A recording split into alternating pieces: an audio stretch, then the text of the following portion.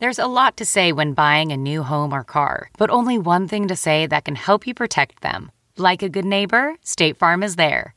And just like that, a State Farm agent will be there to help you choose the coverage you need, no matter where you are in life. When you need coverage options, your State Farm agent is there to help, on the phone or in person. Like a good neighbor, State Farm is there. Wow. Nice. Yeah. What you're hearing are the sounds of people everywhere putting on Bombas socks, underwear, and T-shirts made from absurdly soft materials that feel like plush clouds. Yeah, that plush. And the best part? For every item you purchase, Bombas donates another to someone facing homelessness. Bombas. Big comfort for everyone. Go to bombas.com/Wondery and use code Wondery for 20% off your first purchase. That's bombas.com/Wondery. Code Wondery. And welcome to the Nerdist Podcast number 185. 185. I've never had 185 of anything. Now I have 185 podcast episodes. The Nerdist YouTube channel is launching soon. Please go to youtube.com/Nerdist. Click subscribe so we can continue to make programming that will be suitable for your brain. Neil Patrick Harris, Rob Zombie, Weird Al Yankovic, me, Allison Hayslip, Alex Albrecht, Awkward Family. Tons of stuff that I believe will make your brain happy. So that's all launching April 2nd. All you have to do is click subscribe to support the channel, and we appreciate it. And our side of the bargain is that we will do our best to make stuff that you'll enjoy. I would like to thank Stamps.com, a returning sponsor to the Nerdist Podcast. Let's say you want to start a business in your home because you don't want to buy office space. That is an excellent plan. Stamps.com can give you a professional-seeming operation. When you mail people stuff, you can print out the exact postage that you need. You can do it from any computer in the world. All you need is a Stamps.com account. You plug it in, you weigh your letter or package on the digital scale that they're going to send you, and that's it. Stamps.com is like having a postal expert right at your desk. There's no guesswork. You don't even have to go to the post office. It is that simple. How many things in life are that simple? There are not many, but Stamps.com makes it easy. And right now, Stamps.com has a special offer for Nerdist listeners. Use the promo code NERDIST.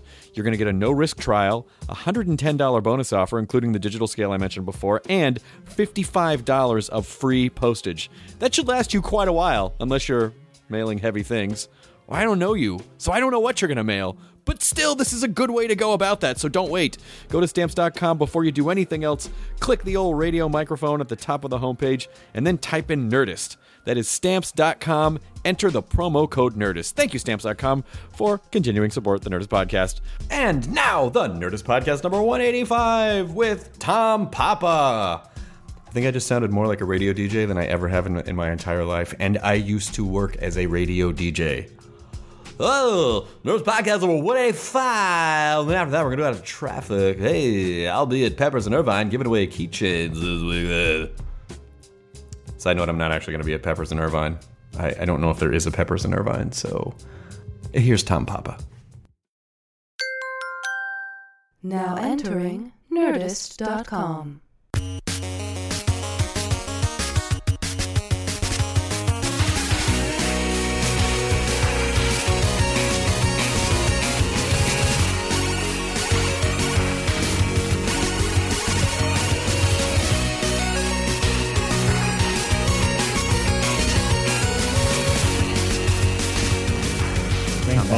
Here we go. Oh, I like that. Is that HP? Is that HP? Is that Intel Inside? Bum, bum, bum, bum.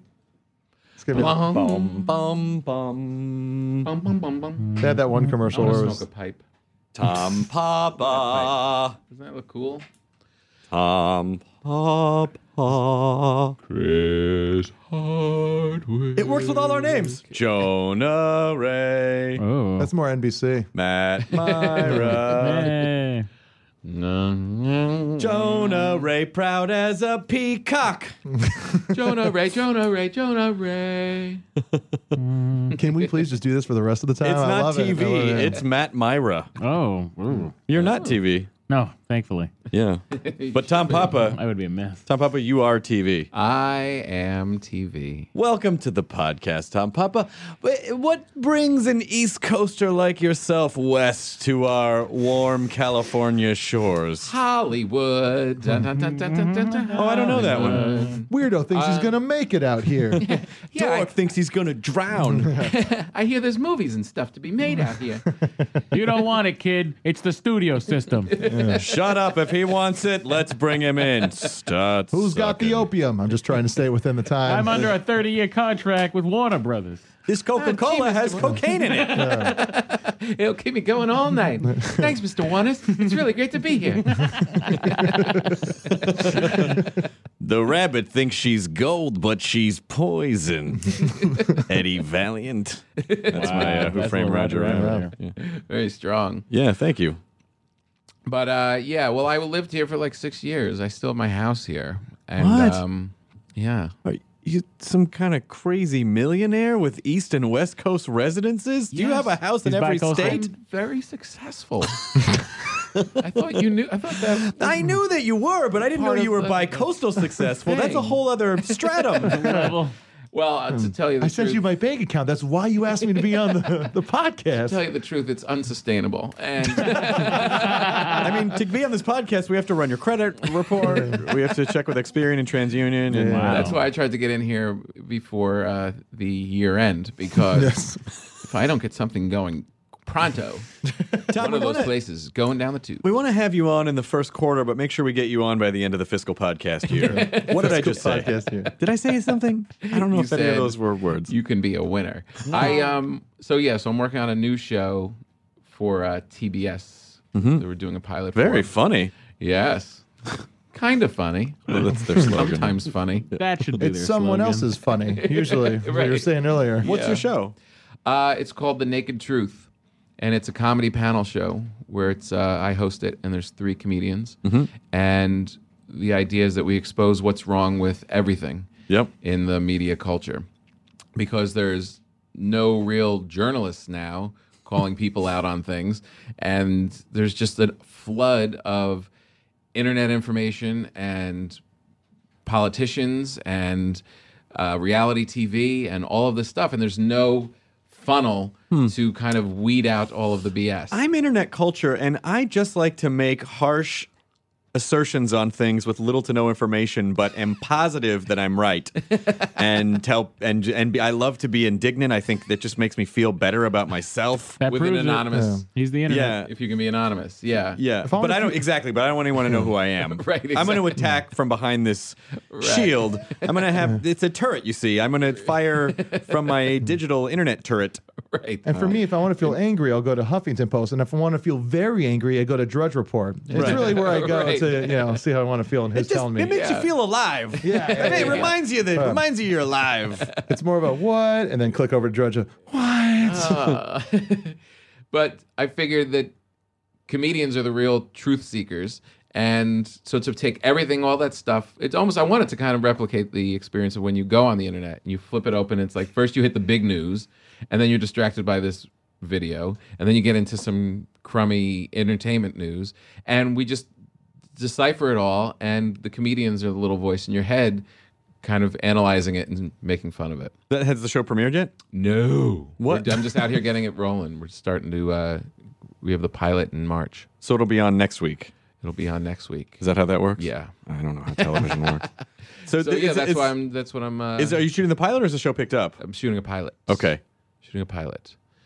And Can our audience go to vote somewhere on that to make sure that happens? sure. Go to TBS. Yeah, go to TBS and say we love I Tom hope your Papa. show gets picked up. It would be great.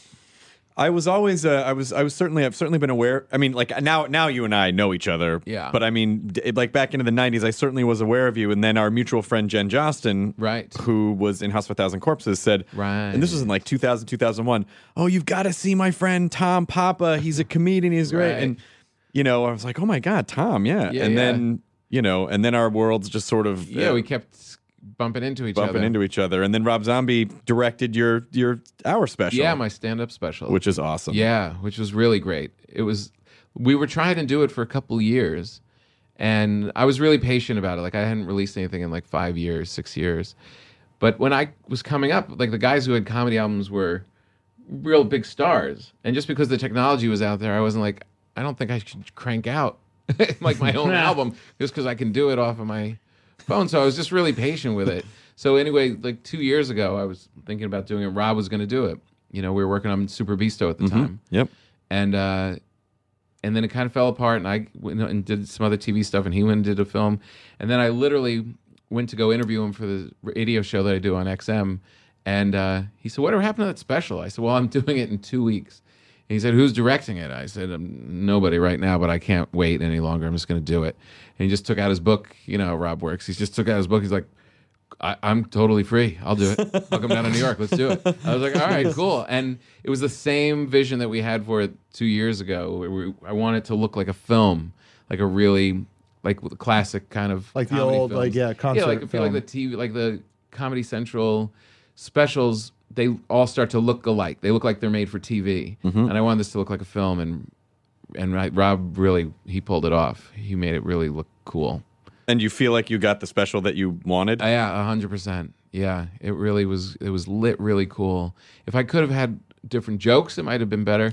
But the lighting was amazing. Let's talk about that for a minute. And please forgive me for making it about myself, but I am a narcissistic comedian. But I'm about to shoot my first hour special in a couple of weeks. Aha. And I'm freaking out about it a little bit. Right. Oh, but because you've already been through this before. You've done a couple specials. Yeah. And so I just, how did you feel leading up to yours first one? For all of them, I feel kind of anxious, but also I kind of pregnant with the material in a way. It's like, okay, it's time for this to go out. You know? Okay.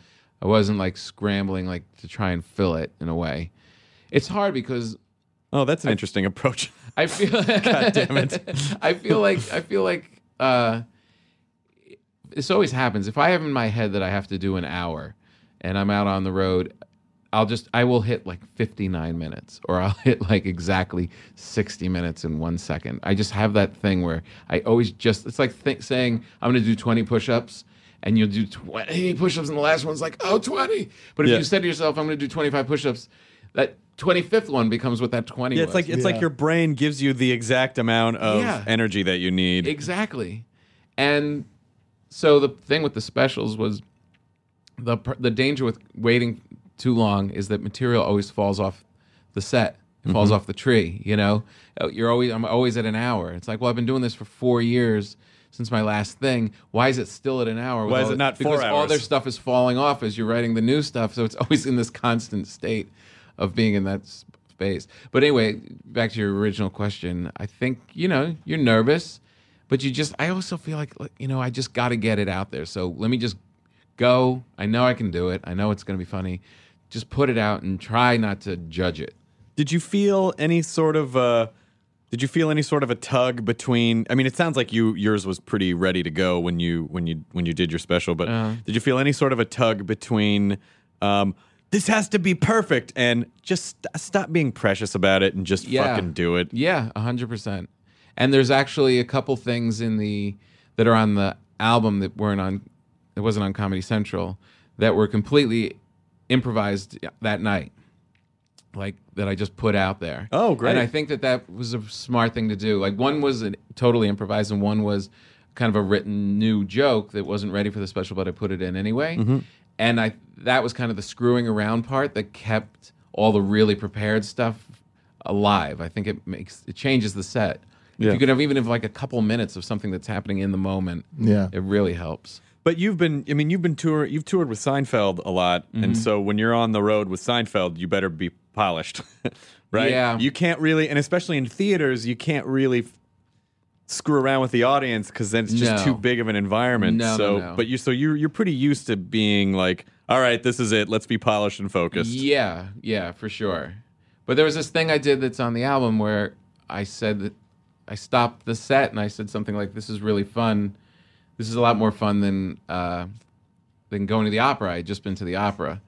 And I said, "Singing's just weird anyway. Like, who was the first person to be like, watch this sound come out of my face?" And then I just started singing on stage. I was like, "Oh!" oh, and it just started like really, and the crowd was responding, so I kept going with it. And like you could do that kind of thing. I didn't need the audience, I didn't need to play around with them, but I could play on stage. So was that the new thing, or was that the thing you just ended up riffing on? That was the thing I ended up riffing on. That's great. It flowed in completely. Yeah, it was totally. Yeah. And that's happened every time I have recorded. Like when I did the half-hour specials, there's always something that shouldn't be on there that ends up on there, and then I'll even forget about it. I'll never do it again. Yeah. And I'm not one of those guys. It's like every set is different. I am pretty polished, but there are those little things that pop up, and I think they're just. You got to have fun with it. It's a special night, so just let it go. And even if it's just the thing that gets cut out of the album or the special, I think it's for those people there. They'll feel just like it brings the room into the the very now moment of it, where it's like that was for us. Yeah. Who knows if that'll make it? But that was just a thing. Or if it serves no other function, it keeps you feeling. This sounds gross. Keeps you feeling fresh. It does.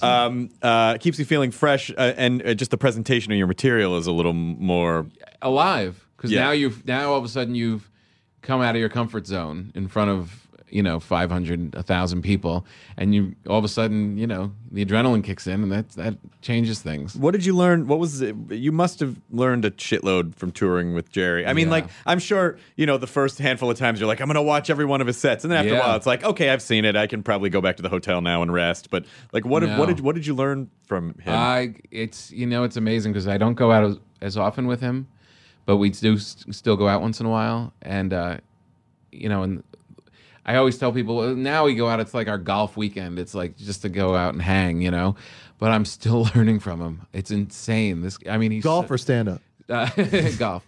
And he's just so, I can't tell you, every time I'm around the guy, I'm picking up something else. It's crazy.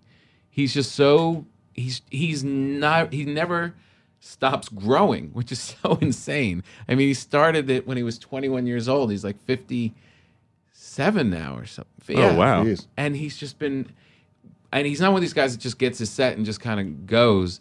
He works his ass off and is constantly discovering and constantly, he'll call me after gigs and be like, this was awful. I went down in flames tonight at this corporate gig, and start explaining like this set and where you think it went wrong. And he never stops. Wow. So he's in, so if that's refreshing and upsetting at the same time. You're like, I'm never gonna get better. I know, exactly. It's definitely disheartening in one level, because it's comforting because you're like, okay, so I'm not that bad if I'm awful.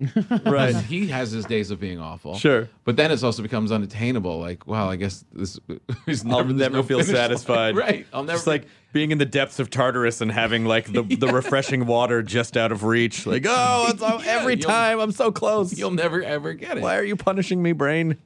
But I think the I don't know. I mean, the biggest thing is just being a professional and really working at it. And I think that, and that could be said from Carlin to Chris Rock. It's just, these guys work. They don't. It doesn't just happen. These guys really work really, really hard. Oh, you really, it's so funny. You can, or at least you can think you work hard as a comedian, and then you're around someone who really does, and you're like, I years ago, I remember, like hosting or opening, and Louis C.K. was on the show, and we carpooled to the venue, and he said, I was playing music, and he goes, Chris Rock always taught me, like, don't listen to music on the way to the gig, because that's when you need to be like buttoning up your set. And I was like, oh my God, I didn't even, wow, I'm dumb.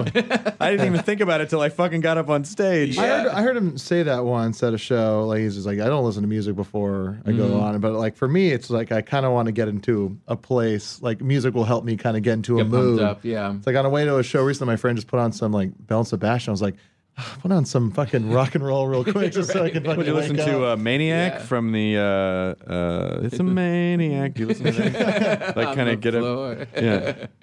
No, but Chris Rock said that to Louis, and Louis said it to you, and you say it to us. And there is that thing of, it's not that you're stupid, it's that there's only a handful of people that can give tips on this stuff. Yeah. You know what I mean? Yeah. And Seinfeld was learning from Bill Cosby, and Cosby was learning from Will Rogers, and Will Rogers was learning from Isaac Newton. And then Aristotle. And Aristotle. And then the guy who was like, whoa, who was learning how to do the voice.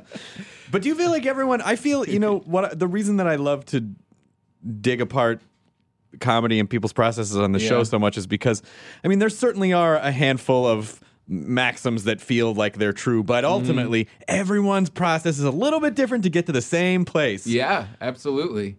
It's really true. I mean, there's definitely... Write every day, don't write every day. Riff on stage, don't riff on stage. Yeah, write stuff in your notebook. Never hold a pen. Yeah. Right with your face. What? Who says never hold a pen? Yeah, no, I mean, like, there's guys that say they never write their stuff Yeah. down. I'll find it on stage. Yeah.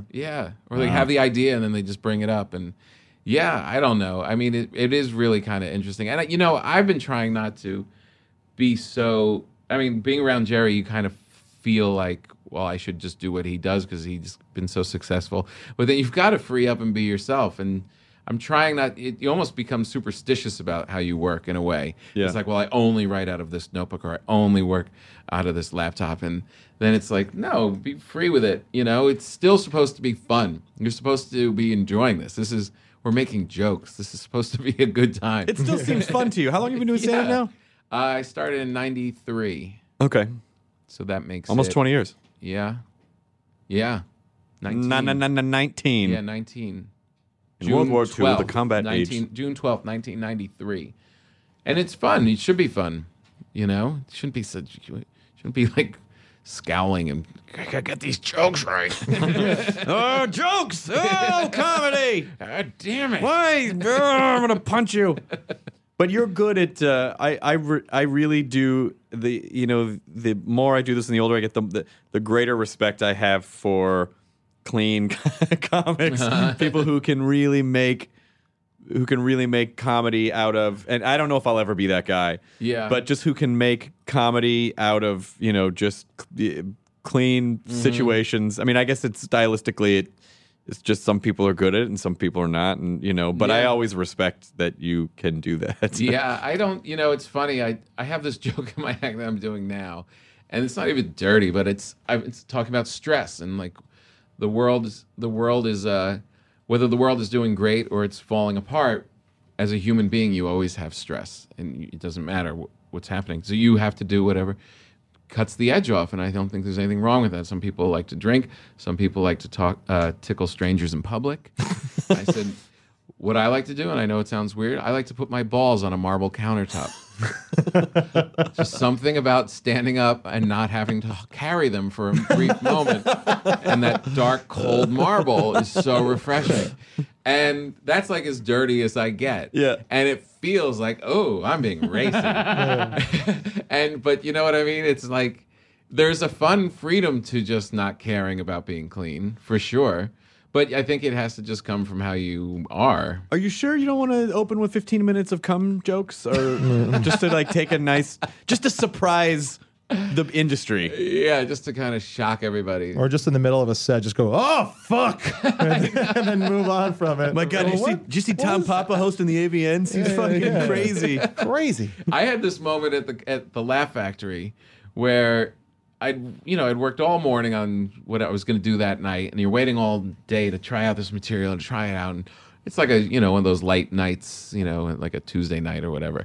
And I go up on stage, and this beautiful girl in the front row, as soon as I get up there, I'm like, hey, how's it going? Blah, blah, blah. And she goes, just so I could hear it, you're an asshole.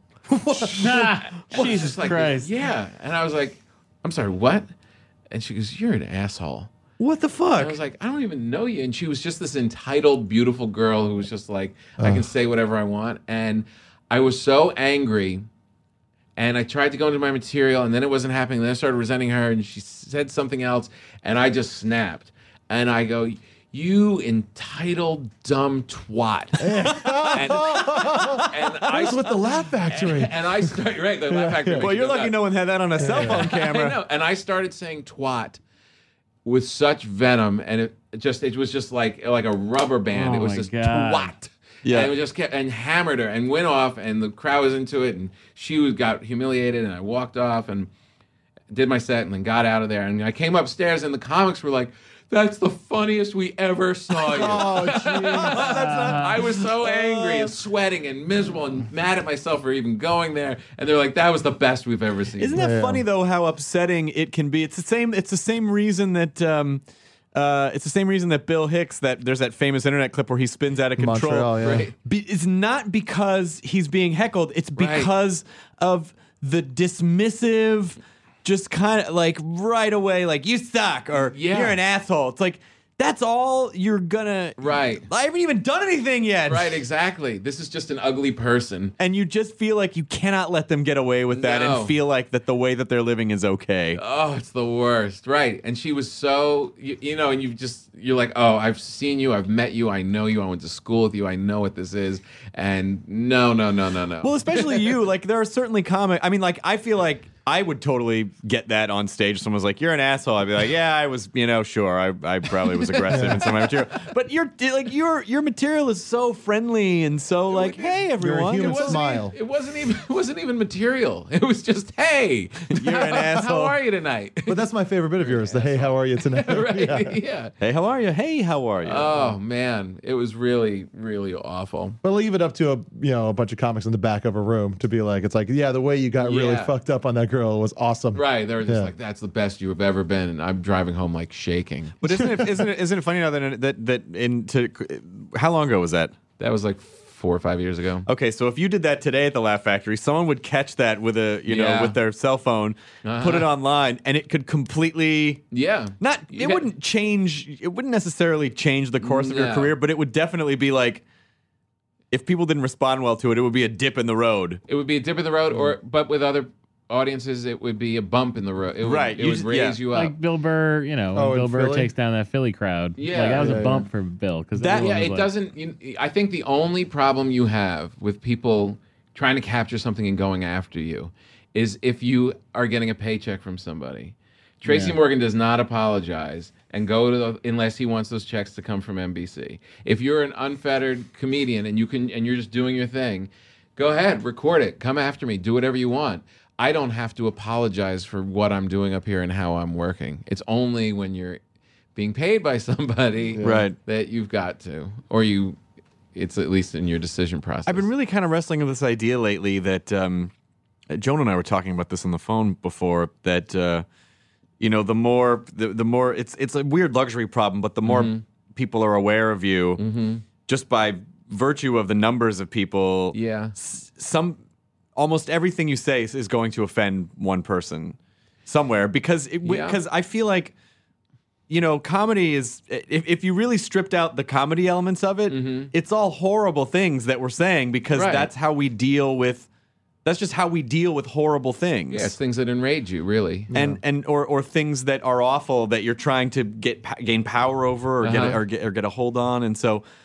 Sometimes I get frustrated with the audience because they'll be laughing at someone else's misfortune in a bit, but then if it gets anywhere near them, they're like, "Hey, guys, come on!" Right? You'd be offended by everything or nothing. I know, but it's very difficult, and I think we're in a time when it's so difficult because on a one-on-one, you used to just see the audience as a big mass, and then you moved on, and you never saw that audience again. Right. But now they can contact you and tweet to you and direct message you, and you now have to deal with them on a one-on-one basis. And you're right. I mean, I've done shows in a theater, and then one guy will email me. I had this joke about twins, how with all this in vitro cloning going on, we have all of these creepy twins out now, and I said they're not like normal twins, which are creepy enough. These are like shifty and paranoid because they know they're not supposed to be here. Yeah. Some guy sent me a thing like, my beautiful daughter was born in vitro, and if it wasn't for that process,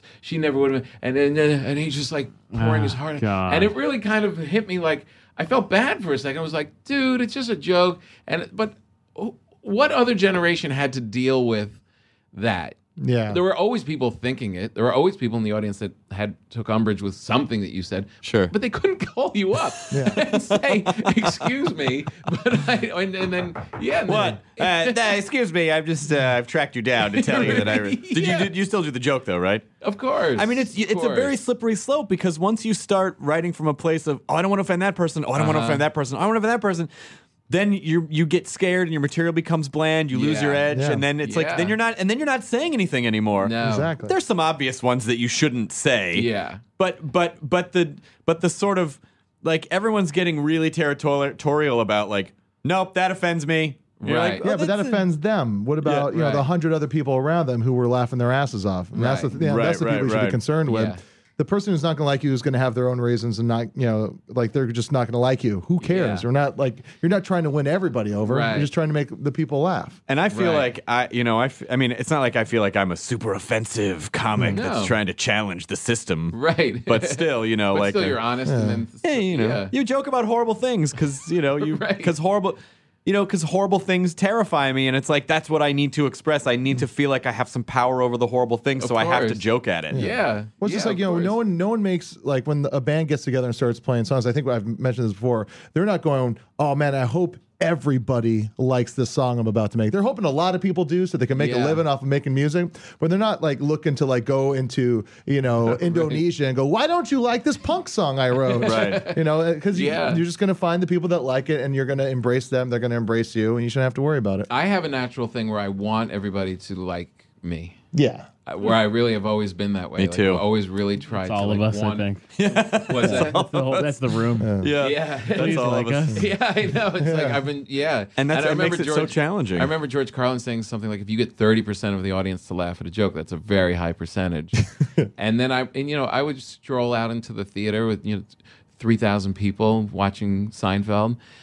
And you just walk out there and he's killing, but then you look at the faces and it's like there's groups of people that aren't laughing. Yeah, they're all really interesting. Yeah, it is interesting. Well, think of it this way: when you were in high school, did you want everyone in high school to like you? Most of the people in my high school were pieces of shit. But I liked making my friends laugh, and those were the guys I hung out with. Right. And so that made me feel good. I want everyone to like me. I tried to everybody. I was bad, and I was good at it. I was bad at it. You were bad at it? I tried to be the class clown, and I was just like a fucking just a clown. Really? You were good at it. You were good at it too. Yeah, I had like the guys. They were getting high in shop, and I had like the cheerleaders, rich girls. I had them all. I remember in seventh grade at recess, they would hang out in groups. Like the Puerto Rican kids would hang out in one group, the Cambodian kids would hang out in another group, the cooler guys, whatever. It's like every high school. Yeah. You went to school. But anyway, it was recess. It was like seventh grade, and I said to my friends, like, watch this. I'm going to go make each of these groups laugh. Really?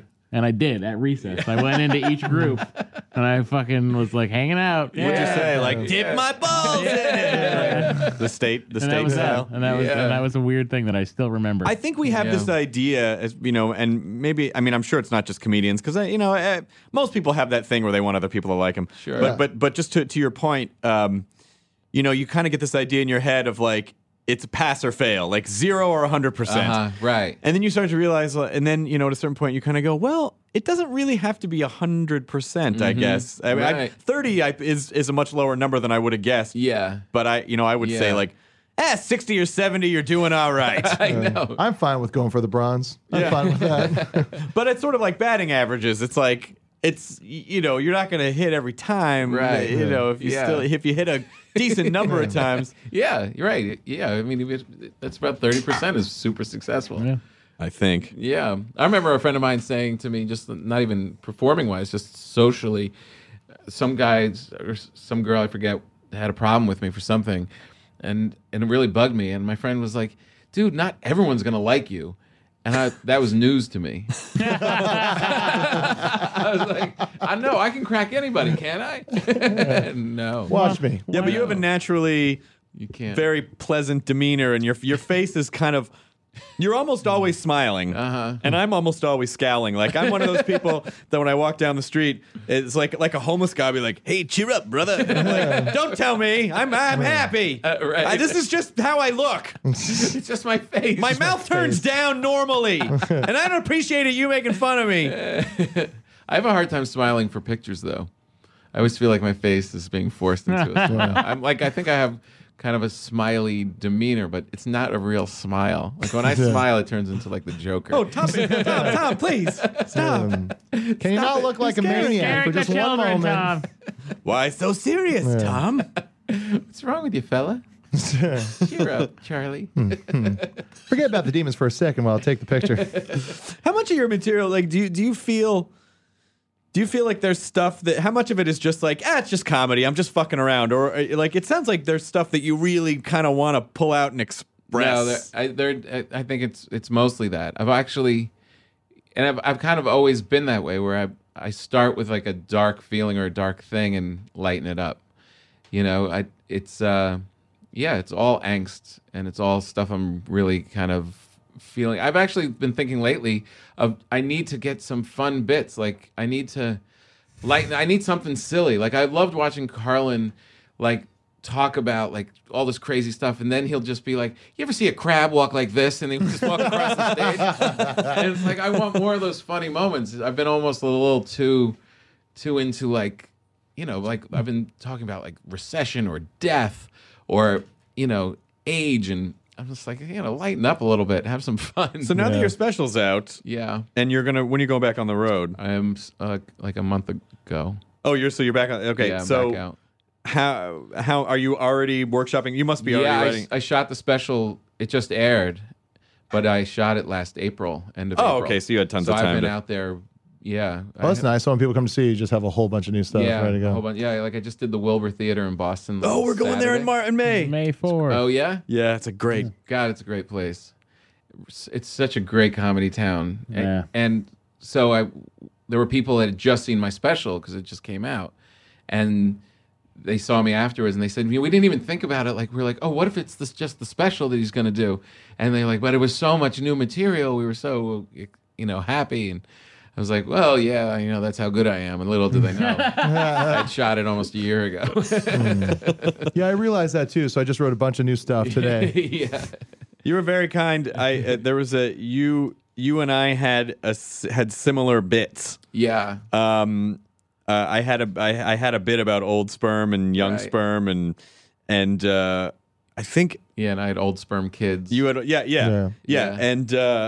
And you had never seen mine, and I'd never seen yours. It's just like one of those things, but it's always a weird moment when you go, all right, so yours aired on your special, but I feel like I should probably at least call. I should at least call Tom. Yeah. But then you feel like an asshole because then I sort of feel like he doesn't care, but then I'm just going to be, and then it sounds like I'm making a thing out of it. And yeah. There are certainly some comics who say it almost like what they're really saying is, so you better stop doing yours. Yeah. But I think with all those things, with all those issues of material, you always consider the source.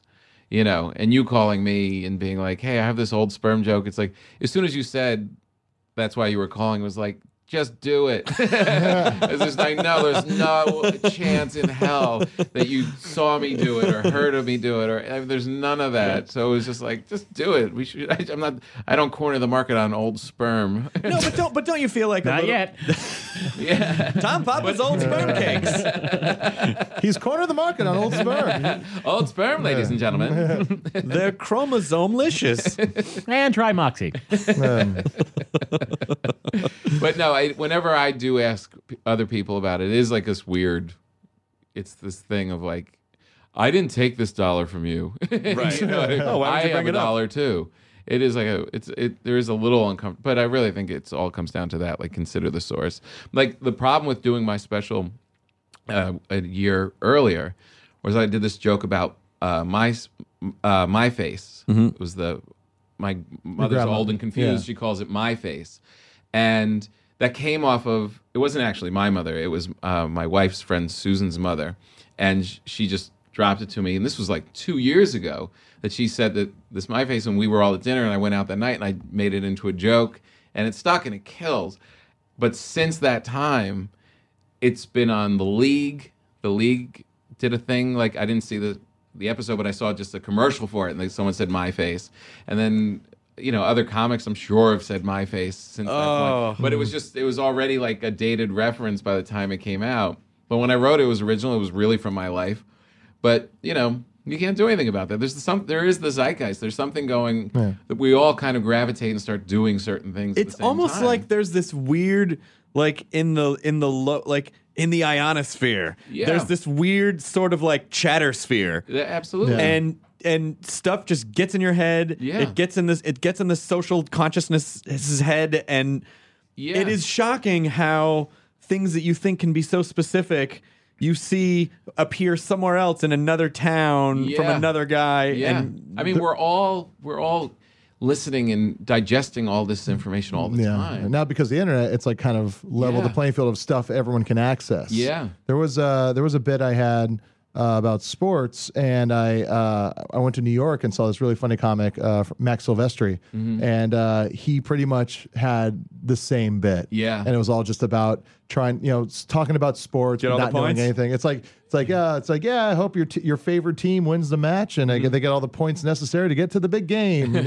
they're color coordinated, is pleasing to your eye, just all this kind of stuff where you're just saying everything about sports but nothing really about sports. Yeah, and he had like almost the exact same thing, and it rolled and it just kind of meandered the same way, and I was just but I had seen him do it, and he had never seen me do it, and so I was like, well, I saw him do it first in the scheme of things, so I'll back off. Right. Yeah. Well, you want, because you don't want to be too precious about jokes, and you also feel like, well, if someone gets it on TV first, it's sort of like their joke, And I thought he had done it better too. Like mine really had no end. He had a punch at the end. I was like, well, that's better than I could have done it. Right. So Did you let him have he kind of looks like me too. Did you develop in New York? It's funny. Was that where you developed? My first place was in New York, and it all came from New York.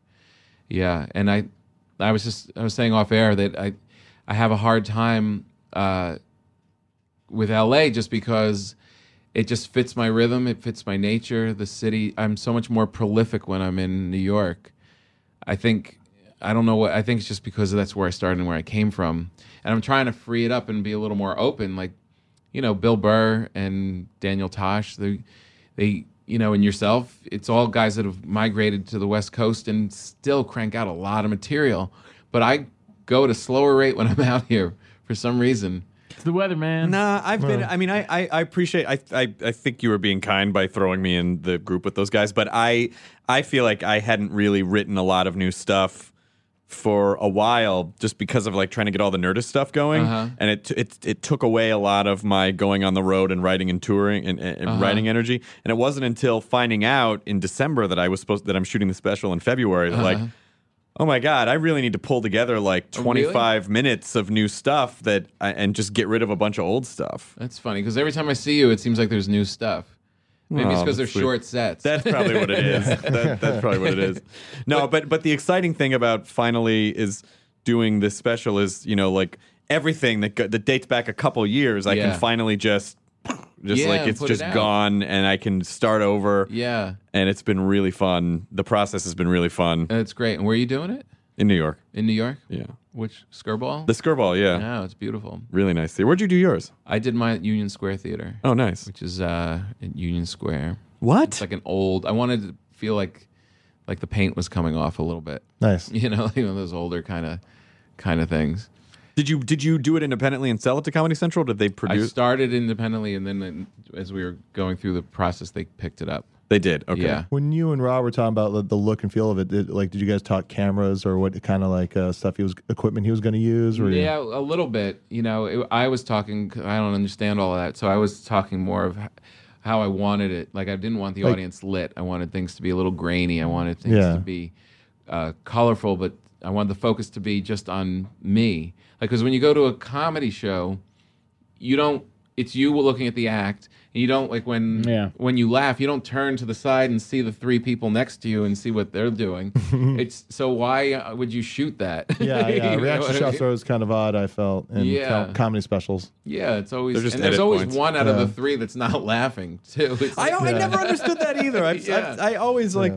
even if you have to fucking fake it, get the audience to laugh before you shoot it. I know. Just cut away for a second to we have the ability to fake that. Yeah, exactly. on my episode of Live at Gotham, they did a cutaway to some guy cracking up like crazy, and I was just like, "There's no way he was laughing that hard to what I just said." Right. I know how good that is. It's not that good because this guy was like, "Yeah," like clap. Yeah, and it's just a guy in an edit room going, "Give me a laugh on that." Yeah. Find someone from another episode. Yeah. Did you edit the special? Did Rob edit it? I did. I edited it with this girl, and then Rob took a look at it and but he was already making his next movie. So That guy's work ethic is ridiculous. I know. He's one of those guys where you feel a little more depressed about yourself. I'm depressed thinking about it, and I don't even. Well, it's amazing. He has this schedule where it's like write a movie, shoot a movie, edit a movie, write an album, record an album, tour, and then back to write a movie, shoot a movie. Like, but then breaking down even just to the day, like what it takes to on the daily basis. He's up at like 5 a.m. working out, starting to write before anyone wakes up. God, he loves to write before anyone wakes up. He's like, it's quiet. Yeah, no one bothers me. I guess if we were writing spooky jokes, that would be the time for us to do it. Right. Daylight kills my process. I'm gonna start my career all over and just be a spooky joke comedian. There hasn't been one, has there? I don't know. Like a dark, scary. comedy? Yeah, like if Glenn Danzig did like stand-up comedy. I just don't. This isn't anything that I would ever do. But lately, I have had this weird urge to dress up like a Camelot wizard and go on stage and just tell wizard jokes. Like I want to do that so bad. Yeah. But it's there's no. I mean, it would just be a weird detour that like maybe that's something I could do at Meltdown one night. But I'm saying that's just something you could get 10 minutes of jokes and then do it at like Comic-Con in front of a crowd that's going to go ape shit, and then just it's a video online. That's a funny video. Podcast. You go up in between me and Jonah. Oh, that's a good idea. But then I have a special drop. Then I have to travel with a wizard outfit. Well, yeah. You don't have to commit to it for the rest of your career. I'm going through TSA. I'm like, oh, that's my phoenix feather wand. Don't ruffle my moon robes. I like how in your fantasy you do it once and now you're a slave to it for the rest of your career. It just blew up. You know why? Because I fear it would be better than anything I write as myself. And then I'll be like, oh, now I have to be Morlock. I think about that all the time. Like Larry the Cable Guy, he was a good comic apparently. Just doing his what's his real name? Dan something? Dan Whitney or something. Dick Whitman. And then his character took off. And what are you going to do? Not take $20 million a year? Yeah, and then he was like, people really responded to it, and he got more traction than you did when he was just himself telling the jokes. And there's something very interesting in it. Like a lot of like rap acts have alter egos, right? Like Eminem does, and all these different people. And there is something kind of cool about that. Like, Chris Gaines and Garth Brooks. It's almost like within Gaffigan's act, like he's playing two characters, really. Oh, yeah. Right? Yeah, I mean, he has that. Voice. There is something interesting to giving the audience a different side of you. Not to the extent of dressing up in a wizard robe, but there is some, you know what I mean? Well, and it's also, I mean, I've always felt, I just talked about this on Kelly Carlin, George's daughter, has a radio show on XM now. Oh yeah, and I did it, and we talked about comedy, and I said I always wanted to be one of those weird like emo Phillips or like someone who is an exaggerated character on stage, because I felt like it just gives you a better frame of reference to write from, because it's just more. Now, I'm not saying he's one-dimensional, but you just sort of pick a weird character, and it's just easier to write from that point of view because you don't know who you are yet, right? And it just gives you a little bit easier to come from, but then you're stuck in it. But then don't you think that at this point in your career you kind of know who you are comedically? Well, that's the thing. You start to, you start to figure that stuff out as you get older. And then it becomes easier to write for yourself. Exactly. Right. But I always, I so wanted to be like a weird, surreal because then you don't even really.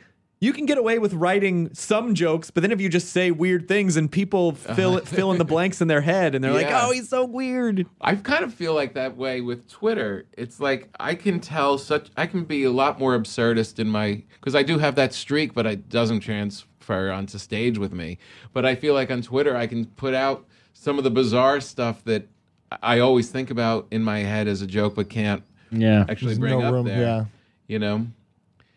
I'm not that people are laughing at it, but it gives me a place to do it. And I don't have to wait for the wizard robe to come around at baggage claim. The most you can hope for in like a good Twitter joke is someone looking at their phone going, and that's killing in Twitter. To be in Iowa City in my wizard robe gets lost in transit. You have to make one out of cardboard. PM. I have a show in 2 hours. I need a wizard robe. Where do I go? Where's the costume shop? Through that door, boy. Oh. Tap the Kid stands up and stones. says, follow me to my house. To the basement. Yeah. Can I interest you in any spells while you're here? Welcome to Moronic Alley. You have kids, Tom. I do. How many kids do you have? 2 of them. How old are they now? 9 and 20. 6. Which one's your favorite?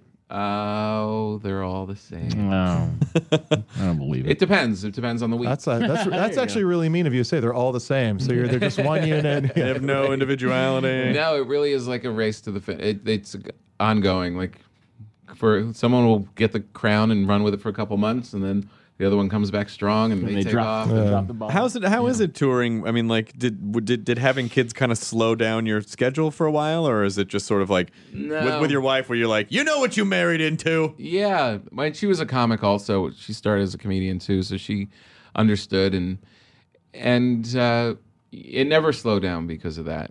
I think it's kind of healthy. I don't think it's healthy to be in a house every night for the rest of your life together. I really don't. Yeah. I think there's good breaks, and everyone can be themselves and grow as individuals. And I don't go for long periods of a time. But I didn't even before kids. I found the road very lonely.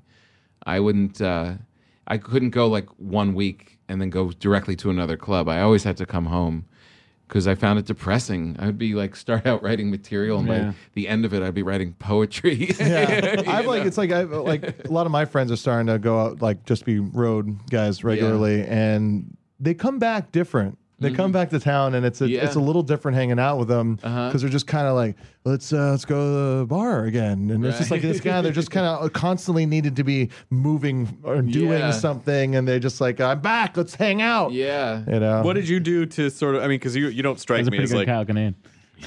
Let's go and get some wings. Oh, that's a good one. That's a good Kyle Kinane. That's a really good Kyle Kinane.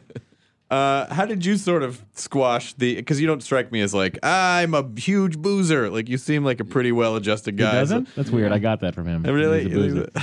That's why he's happy all the time. You understand me. So how did you, like when you're on the road, it's like, it's Friday night, and you're in the middle of your comedy week. You still have, 3 more shows to do, and you go back to your hotel, and you're just like empty and kind of sad. Like, how do you, what do you do? I always found that the drinking part of it, and I do like to drink, but I found it so difficult to maintain to be yourself and maintain energy. By the time you fly in, do radio and TV to promote the show that early first day that you're there, then go and do the 2 shows at night, and then wake up the next day and do another 2 hours. It's just, for me, it was like adding anything on top of that would make it so difficult. It was so hard just doing that straight and drinking a lot of water to feel good enough to really do a good show. So then if I would like be with a buddy and then we would drink and you go home at 2-3 in the morning, my whole next night's sets were messed up. You know what I mean? Yeah. So I never really did it. And I got to the point where I just put so much energy into the shows that even one drink just to wind down, I just want to go back and pass out. I'm done. By the end of those 2 shows, when I get in that hotel room, especially now having a family, when I get into that hotel room and the door closes and I'm by myself again and can just sit there, I'm so happy. Stillness. Really? Yeah. So much energy goes into the shows. I don't understand the guys that have the energy to go rage and then do I don't more know. shows. I mean, I've been sober so long now that I was never drinking and on the road. Yeah. But I What's your probably vice? would have died. What's your vice now? Like, do you have Working. something? Yeah, working is kind of my vice. Weirdly, Yeah. working is my vice that kind of keeps the chatter in my head down. And the boy, these goddamn these chai lattes at Starbucks. I know it sounds like all right, come on, really, white people problems, but like. Every chai latte is like a fucking candy bar. It's just like What isn't a chai latte? it's just breast milk. It's really like good. it's sugary It's really fucking milk. good. They squirt this Sugar and milk? They squirt this chai syrup and then just steam milk around it, and it is so delicious. But chai's and tea, isn't it? it is Yeah. a tea, but at Starbucks they condense it down into a syrup, and so you just get this like sugary pulp. Have and you the ever milk. tried like a Earl Grey latte? Yes, I have, and it's No? just not not the same. It's just Have you ever tried a it's chai tea so latte? comforting. Oh, I love them. Is it caffeine great. filled too? By the way, I breastfed until I was lots. 17. Did I mention that? That's a lot of caffeine in a chai that latte? explains There's a not lot. as much as I coffee. thought there was a ton. No, No, yeah. there is, but there's just not as much as Do you coffee. ever get them dirty? Do you ever get them with a shot of espresso? Oh, like in right in there? the ass? Yeah. Just like Fleetwood Mac used to do. It just kind of gets it into your system faster. They just blow the chai into your ass. Chai latte shake, that's something that I get bummed out thinking it exists. And I know really? where to get it, and I don't want to know. Oh, if I could only- Because as an adult, I can do it whenever I If I want. could only have one warm beverage for the rest of my life, it would be a spiced chai tea latte from Nordstrom's. Really? Oh, yeah, you love the ones at the Here's my Nordstrom. I feel friend like Matt. I He's feel really like white. I feel So like good. I feel like I'm with like my friend's older brothers, like teaching me about weed for the first time. or are you with your friend's older grandmothers who are talking about where to get good tea? You know, you can get a fucking great chai latte. My vice is tea and quilting bees. Food is my thing though, like because you know I smoked pot for years. You? Oh yeah, like from end of high school to through off like a couple years after college, and I smoked a that's not lot a of weird weed. time. And then, you know, I never really drank that much because I always felt crummy the next day. I would just drink like a normal person. But I do have that thing like you can't just be. You know what I mean? Yeah, you got to disconnect. I find like food, I could really if I didn't have any TV gigs or anything, I would be really, really fat. Yeah. Tell me about it. So the You only had a TV show. being on camera and like in the Dude, vanity that sucks. of like looking completely. good. Yeah. It's the only thing that makes me lose weight. That's the thing that keeps me from drinking like tons of beer all the time. I was like, I can't. Yeah. It's just Yeah, the vanity. I'll be puffy. The vanity of like, I don't want to. Right. Oh, I was gained a at the bunch of gym. weight. You can I see was it at the too. gym last night like crazy. Like I would lose 20 pounds before 4 o'clock today, and it didn't happen. And I looked the same. Well, you shouldn't feel bad about yourself. No one could do that. I was, Unless you cut off an arm. I Then was that's reviewing a gadget on Attack of the Show on G4, and I was just like, they put me in this green tight sweater, and I was like, oh. We always feel awful about ourselves. It's like anything with a waistband just makes it doesn't matter how skinny you are, you just feel cruddy. And then the guys in the booth were keying out the sweater and like doing fun things with my torso. But you came wearing a green sweater? No, that's what wardrobe put me in. Oh. And then he But came. you know what? I was watching It's a Mad, Mad, Mad, Mad World the other day, which is the greatest comedy film of all time. And it's, you know, it's Buddy Hackett and it's Phil Silvers and all these classic guys, Jonathan Winters and the Three Stooges. And you look at all these guys. First of all, they were all over 40, and they all look like Over oddballs. 50? Over Yeah. 50, yeah. And they just like oddballs and funny faces and fat. And the reality is, the weirder we look, the better it is. So whenever I'm like eyeing down like a big thing of kettle chips, I'm like, I'm a comedian. There's that story I think that Patton had on like his first or second record where he was at some like banquet and no one's touching all this amazing food and cheese, and he's just like, I don't know, I'm trying to lose weight, I can't really do this, and then he just sees Brian Dennehy like just like scarfing down food. He's like, he looks over at Patton also, he's all, character actors, huh? We don't give a shit. Oh, really? No one cares if we're fat. No one cares if we're That's fat. great. Yeah. Yeah, there is that thing. And I brought it up too. I was with Seinfeld this weekend, and he's always in shape, and he's always working hard to stay in shape. And I told him my new Mad, Mad, Mad, Mad World theory. He got so pissed off, he texted me like 2 days later. He's like, but it's better to feel good. Skinny guys are funny too. It's also like, you know. He did. Go ahead. No, Galifianakis was even saying, he's like, I became a superstar after I got fat. And it's like, he was just like, it's You're like once right. he like gained a bunch of weight, everyone's like, put him in stuff. Yeah, then all of a sudden you can do something with him. What were you going to say, Tom? I was going to say this weekend when I was with him, back to the material thing and, you know, consider the source and we all write about the same stuff. I have this joke in my act and he said, it's about, I thought I was going to be like my father. I said, there's no real fathers anymore. There's no respect for fathers. I figured I would be like my dad. Like I'd be the king of the castle. I would make people and rule them. And he told me on the flight in, he said, I've been working on this joke that I took from an old joke of mine from the 70s. And it's about making people. And it's going to sound like I'm stepping on your joke. I don't want you to stop doing it. But I found the file of that joke. I found that Just to show you that it was backdated. yeah. So he said I literally brought the sheet because he saves all his jokes from the beginning, like in those folders, those accordion folders. God. Awesome. He saves them all alphabetically by subject. Oh and my everything. God! Yeah, like have you seen his website? Yeah, it's an awesome website. JerrySeinfeld.com is crazy. It's like every day he went through all his material, all his TV shots. So you go on the site and it rotates 3 shots each day. Yeah, and he doesn't keep them on. Like you can't find them elsewhere. Yeah, so they rotate. They're there for that day, and then the next 24 hours it changes. But when he was putting it together, he was able to go through all of his sets and stuff because he has everything cataloged from his TV sets to the material. So we went into this accordion folder and pulled out, and I said to him, this is kind of psychotic. He still writes on the same exact yellow legal pad that he writes on right now. Whoa. And the handwriting is similar. I mean, it's all like... So anyway, he pulls the sheet out, and we're on the road, we're backstage, and he says, oh, here's the joke. And it said, it was similar. It was like something about you talk to dads, you talk to fathers, and they're like, we make people. And it's like, you can't... How do you talk to a guy like that? Or something like that. And...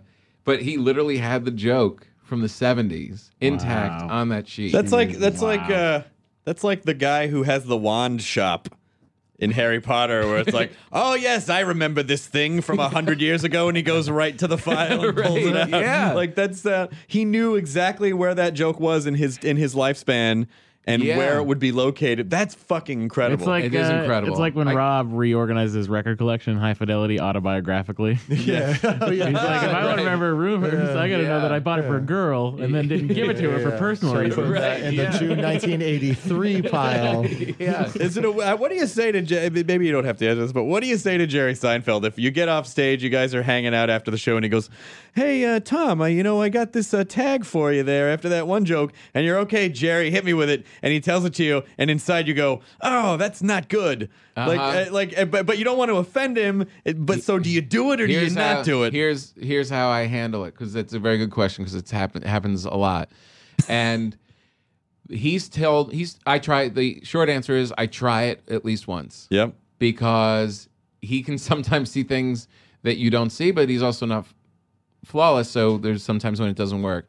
But he literally changed, in the first time I ever worked with him on the road, he changed something. I said, what? It was something about talking during sex. And, it was, what do I have to say? My wife wants me to talk during sex.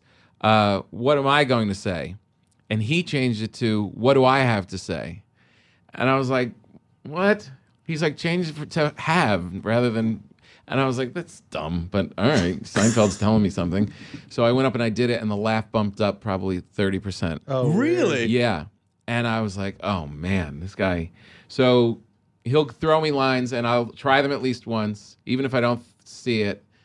Most of the time, if I instinctually don't think it's going to work, it won't work. But sometimes it still does, You got to try it. It's like, you don't turn down Bill Cosby.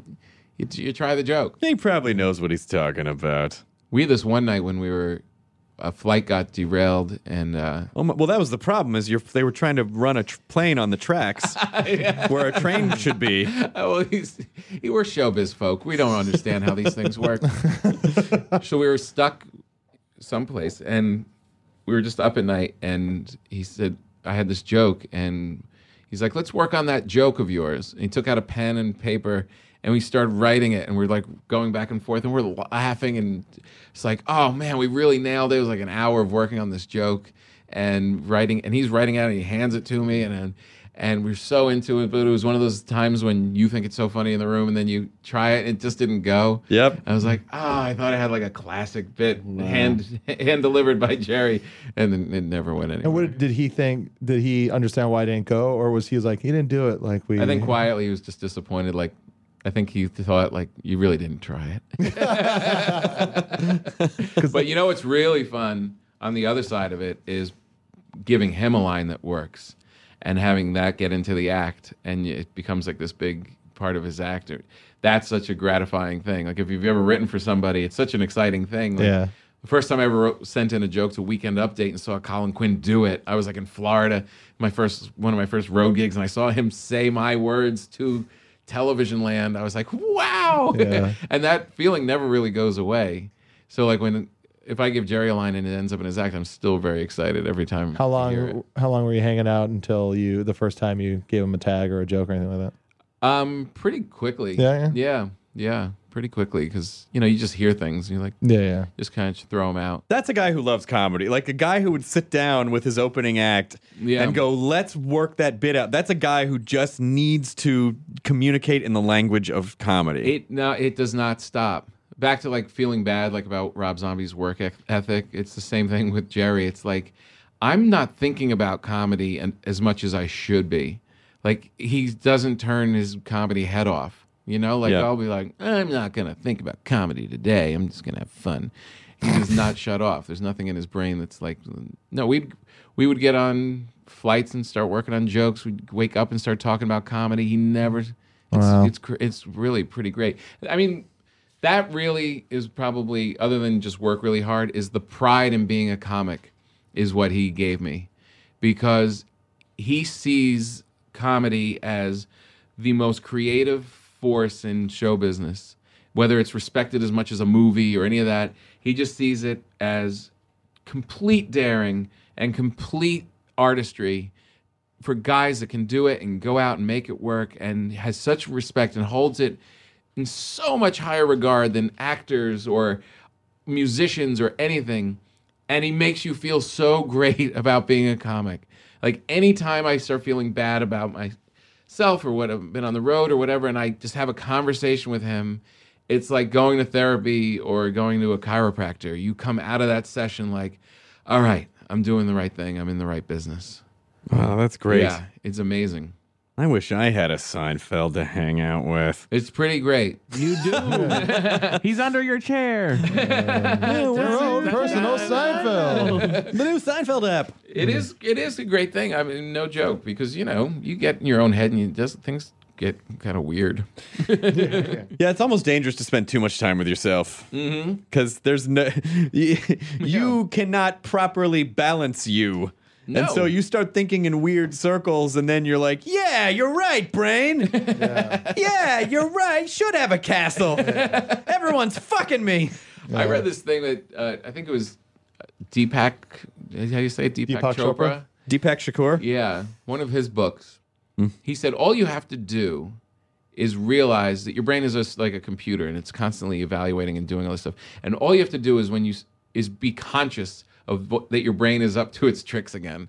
Like, those days when you're just like, oh man, this sucks, and like no one's hiring me, and why aren't I on that show, and that other guy got that thing, and just, if you can just this is like, what I do. Hey, look at what my brain's doing. It's going off again. It kind of calms everything down. Yeah. Yeah. There's times where you work yourself up, and then you just gotta stop and go, "Oh, fuck yourself, brain. Don't do that to me. I was in a good mood. You crazy rascal. Yeah, you crazy. Why are you trying to destroy me? Leave me alone, brain." Well, Tom Papa, we're at the end of our hour. Wow. What do you have anything you want to promote or have people look at? I want people to go on iTunes and download Tom Papa Live in New York City. Please download Tom Papa Live in New York City. Thank you. Just pounding all the way through. It's great. Thank you very much. It's my proudest work. And you're at Tom Papa on Twitter? Yes. You can follow me on Twitter. PAPA? PAPA. Is that short for like, well, when the relatives came over from it was Papakowski. It's from Italy. It's from Sicily. Papa. It means Pope. It means the Pope. Tom Pope. A lot of Greek fans think I'm Greek, and it was shortened, like Papadopoulos or Papa Kanakanak. And I once had a driver That's a Greek in Florida, Canadian. a Greek guy was holding my name. He was the driver, and he's holding up Papa. And he says, "You're Greek, you're Greek." And I said, "No, it's Italian." He goes, No, you're Greek. And we get in the car, and he's driving away, and he's like, "So you are Greek?" I said, "No, I'm telling you, it's from Italy. It means the Pope." He goes, "I know, but you are Greek." And he said, "Where in Italy?" I said, "Sicily."